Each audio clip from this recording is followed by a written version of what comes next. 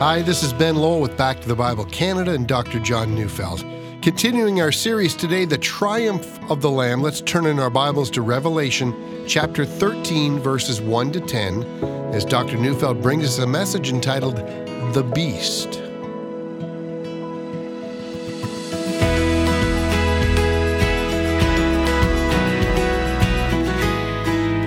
September 30, 1938. It's one of those days that will live in infamy. On that date, Prime Minister Neville Chamberlain of Great Britain signed an agreement with Adolf Hitler. That document has been known as the Munich Pact, and knowing that Britain and Europe were weary of war, and joined by Italy and France, it was agreed to surrender parts of Czechoslovakia to Germany in exchange for an agreement that Hitler would not invade any more European countries. The very famous scene of Prime Minister Chamberlain stepping off the plane in London, waving that document in his hand and proclaiming peace in our time, that's always going to be remembered. It turns out that one can't appease evil. Chamberlain believed that giving Hitler what he wanted would then stop his aggression. But evil never responds either to pleading or to appeasement or to reason. Evil responds to but one thing, and that's authority. The fourth vision in Revelation 12 to 14, the visions that describe our spiritual warfare, is to many people the most terrifying of them all. This vision describes the rise of Antichrist, or as he has been called in this passage, the beast. We've already noticed that 1 John tells us that many antichrists have already come, and I would suppose that if I had been alive during the rise of Nazi Germany and heard of the persecution of the Jewish people and the destruction of the church and the replacement of the cross of Jesus with the hooked cross of the Nazis, I probably would have concluded that this indeed was the Antichrist. But although many antichrists have come, Revelation 13, 1 to 10 describes the greatest manifestation of evil in human history. This is Satan's answer to the Messiah. This is his plan to wrest the earth from God and to rule it himself. And I saw a beast rising out of the sea, with 10 horns and 7 heads, with 10 diadems on its horns and blasphemous names on its heads. And the beast that I saw was like a leopard, its feet were like a bear's, and its mouth was like a lion's mouth. And to it the dragon gave his power and his throne and great authority. One of its heads seemed to have a mortal wound, but its mortal wound was healed, and the whole earth marveled as they followed the beast. And they worshipped the dragon, for he had given his authority to the beast, and they worshipped the beast, saying, "Who is like the beast, and who can fight against it?" And the beast was given a mouth uttering haughty and blasphemous words, and it was allowed to exercise authority for 42 months. It opened its mouth to utter blasphemies against God, blaspheming his name and his dwelling, that is, those who dwell in heaven. Also it was allowed to make war on the saints and to conquer them. And authority was given it over every tribe and people and language and nation, and all who dwell on earth will worship it. Everyone whose name has not been written before the foundation of the world in the book of life of the Lamb who was slain. If anyone has an ear, let him hear. If anyone is to be taken captive, to captivity he goes. If anyone is to be slain with the sword must he be slain. Here is a call for endurance and faith of the saints. Now, this passage we've just read is not just a basic description of the Antichrist.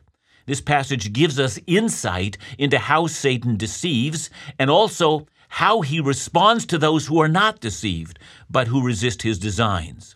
In order to understand what we've just read, I'm going to divide this passage into 3 sections. Verses 1 to 4 gives us a description of the beast. Then verses 5 to 8 portray what the beast is up to, or tells us the activity of the beast. And then finally, verses 9 to 10 describe the believer's response to the beast. So let's return to the first 4 verses, the verses that describe the beast. I notice at least 4 descriptions of the beast.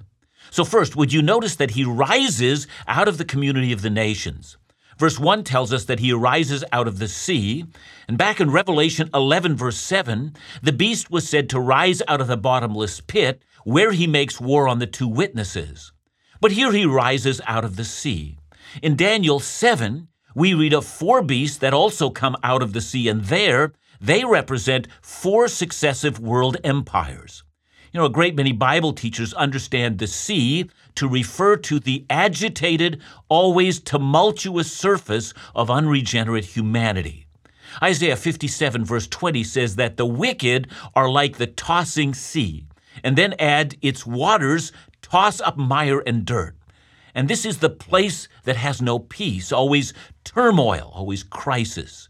The human heart looks for an end to this confusion, this chaos, this uproar, and it would seem that the beast rises out of the desire for chaos to end. He rises out of the hope of the human race that there would be peace. The second thing that we learn about the beast is that when he ascends to power, that he is the embodiment of the greatest powers the earth has ever seen. He has 10 horns, 7 heads, and 10 crowns. And after that, we're told that he seems like a leopard. He has the feet of a bear and the mouth of a lion.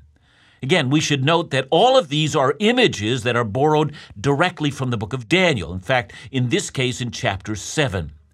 In Daniel's vision of 4 successive empires to come, he notes that the first is like a lion. The second is like a bear, he says. The third like a leopard. And then the fourth, the most terrifying one of all, we are told that that one has 10 horns. So you can see at the very outset, since so much of what we read in Revelation directly mirrors Daniel, we have to assume that the key to understanding this vision is found there in the book of Daniel. In Daniel's vision, the 10 horns are identified as 10 kings, and so it seems very likely that the 10 crowns on the 10 horns are 10 kings who support the beast. The 7 heads, well, we are given a hint about that if you go forward to Revelation 17. There we're told in verse 7 that the 7 heads represent 7 historic kings, that is, kings that have already reigned in the past, of which the beast is the 7th and the last in a line of successive kings, or perhaps even in a line of successive world empires.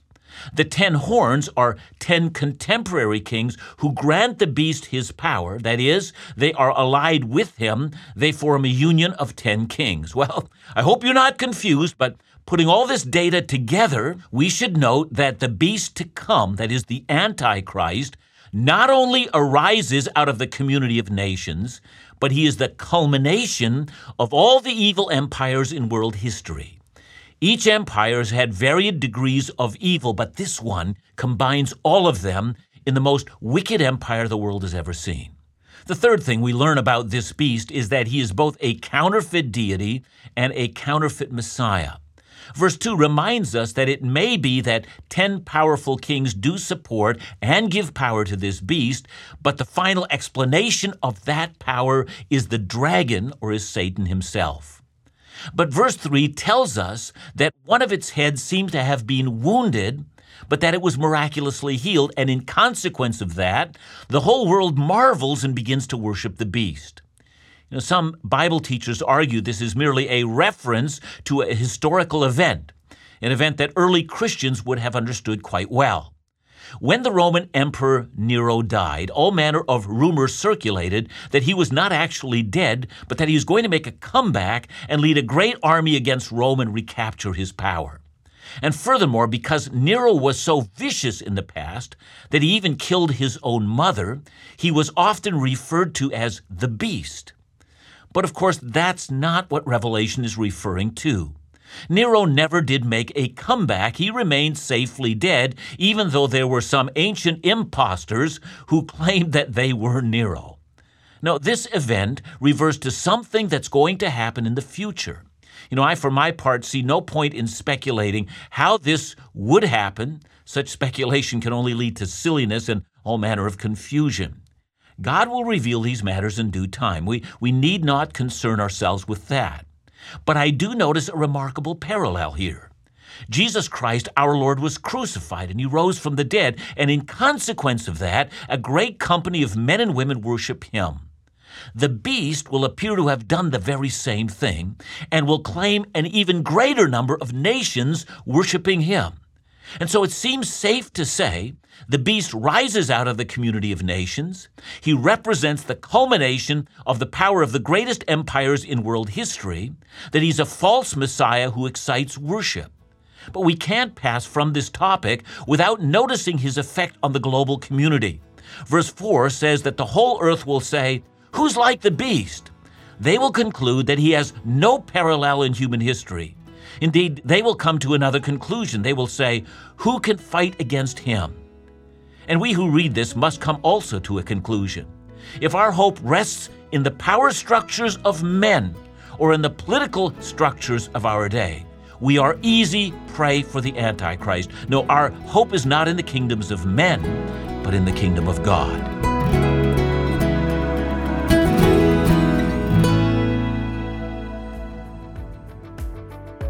As we begin to reflect on the Easter season, we want to help you dig deeply into the significance, drama, and ultimate selfless sacrifice of Jesus. First, listen intently to Dr. Neufeld's new 2-week Easter series beginning Monday, March 18th.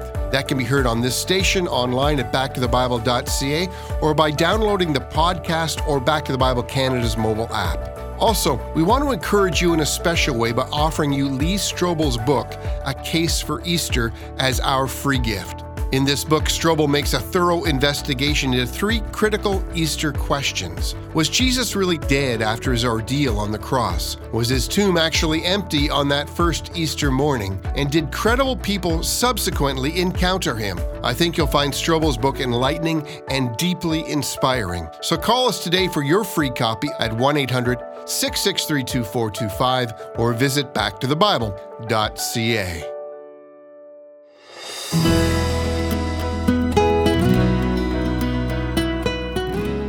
We have described the beast from Revelation 13:1-4.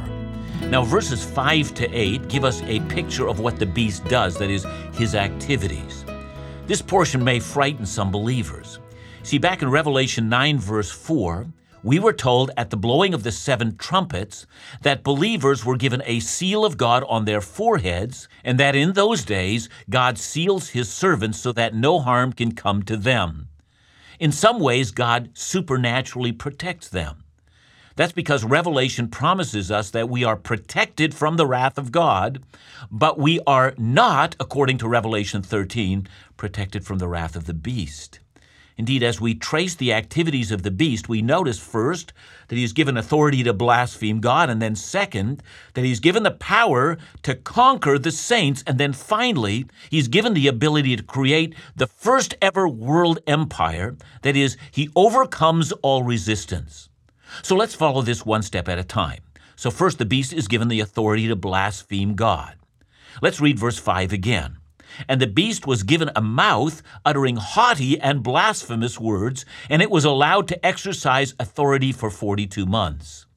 The word haughty means boastful, and the term blasphemy means to speak against the divine name and the glory of God. To profane God's name means either to misuse the name or to speak directly against the name. So putting those 2 words together, haughty and blasphemous, we can expect the beast to be claiming either equality with God or even that he's greater than God. You know, in ancient Rome, it had become common for the emperor to claim the title of deity, so much so that Roman coins would often call Caesar Lord and God.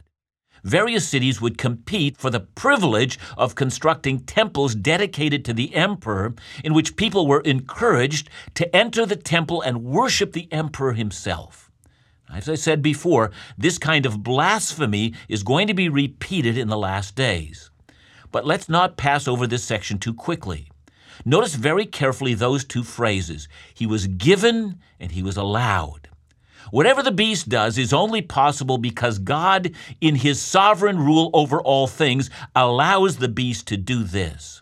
The world is never out of control. Evil only grows to the extent that God, because of his greater purposes, allows it for the present moment. Now we go on. First, we notice that the beast claims either equality with God or that he himself is a god. Second, he's given power to conquer the saints. That's what the first part of verse 7 says. Also, it was allowed to make war on the saints and to conquer them.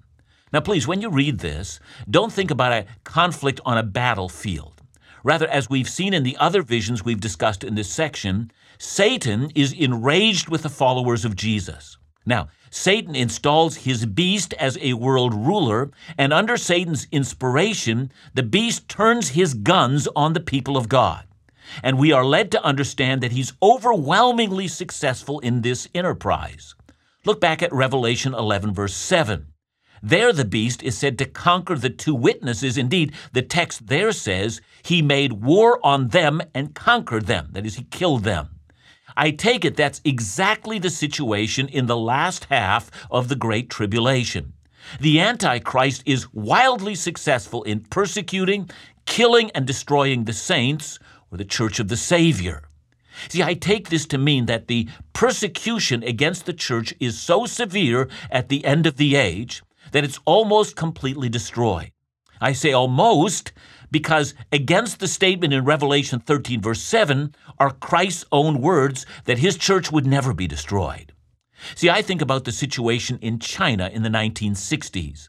Apparently, a delegation came back to the U.S. on a fact-finding mission, reporting that there was no church left in China at all. Mao's widow and the Gang of Four had decimated the church. We now know, of course, that the church went underground and not only survived, but that it was in fact growing even under such hostile conditions. But again, as before, we've noticed that all of this happens because of the permission of God. God is not on his heels in this fight. He has great and grand purposes at stake. Now to verses 7b to 8. And authority was given it over every tribe and people and language and nation, and all who dwell on earth will worship it, everyone whose name has not been written before the foundation of the world in the book of the life of the Lamb who was slain.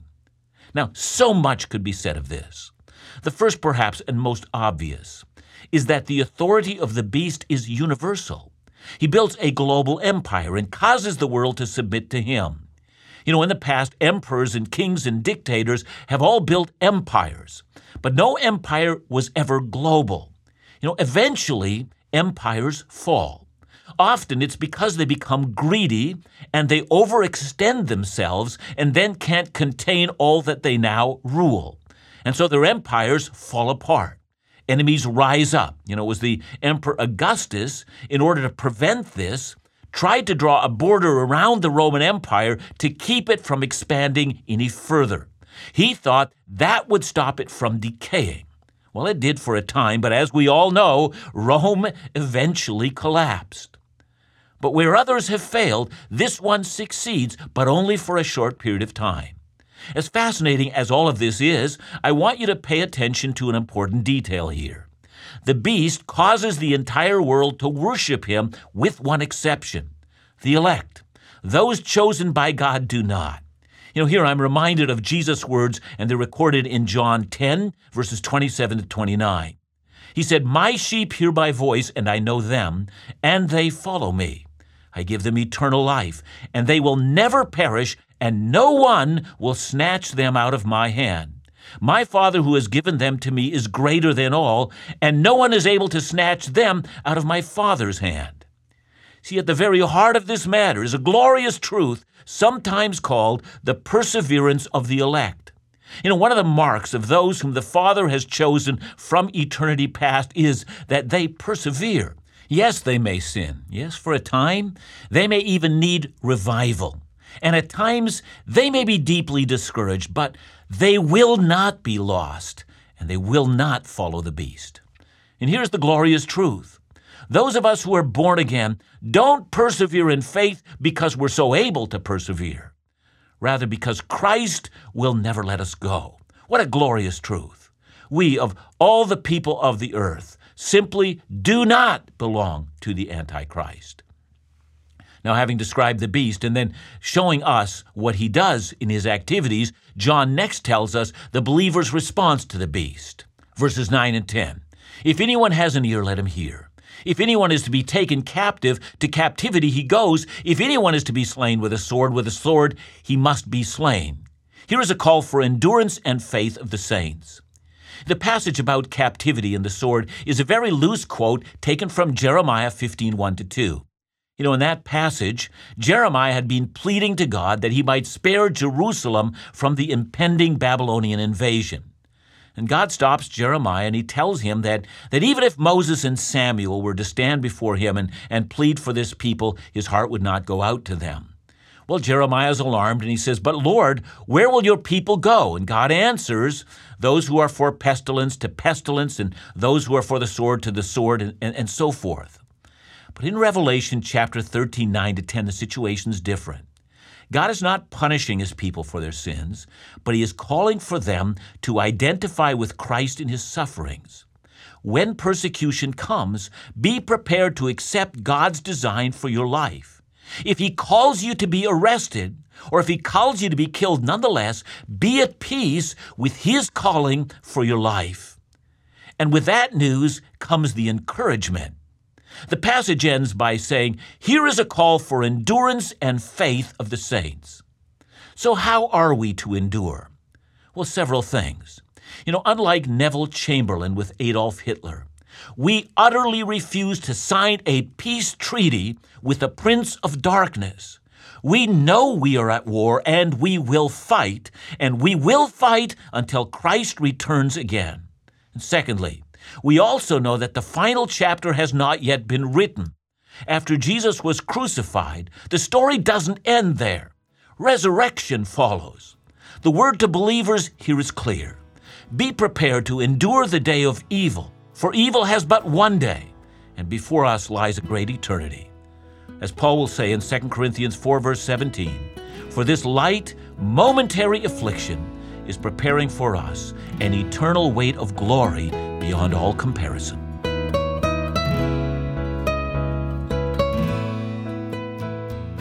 John, a quick question. Let's talk a bit about tribulation and rapture. Yeah, such an important question. And I know, Ben, that this is a place where all manner of well-meaning, Bible-believing, Jesus-loving, gospel-preaching Christians actually disagree. So I put it this way. If you hold to a pre-tribulation rapture, then what we're speaking about in this text deals with saints who have come to Christ during the tribulation. If you think the rapture is afterwards, you're talking about saints in the tribulation. So either way, maybe we could all just cool our jets and continue to listen to what the Scripture actually says, and let those differences not divide believers who love Christ together and are seeking to be faithful to him. Thanks so much, John. And remember to join us next week right here on Back to the Bible Canada, where we teach the Bible.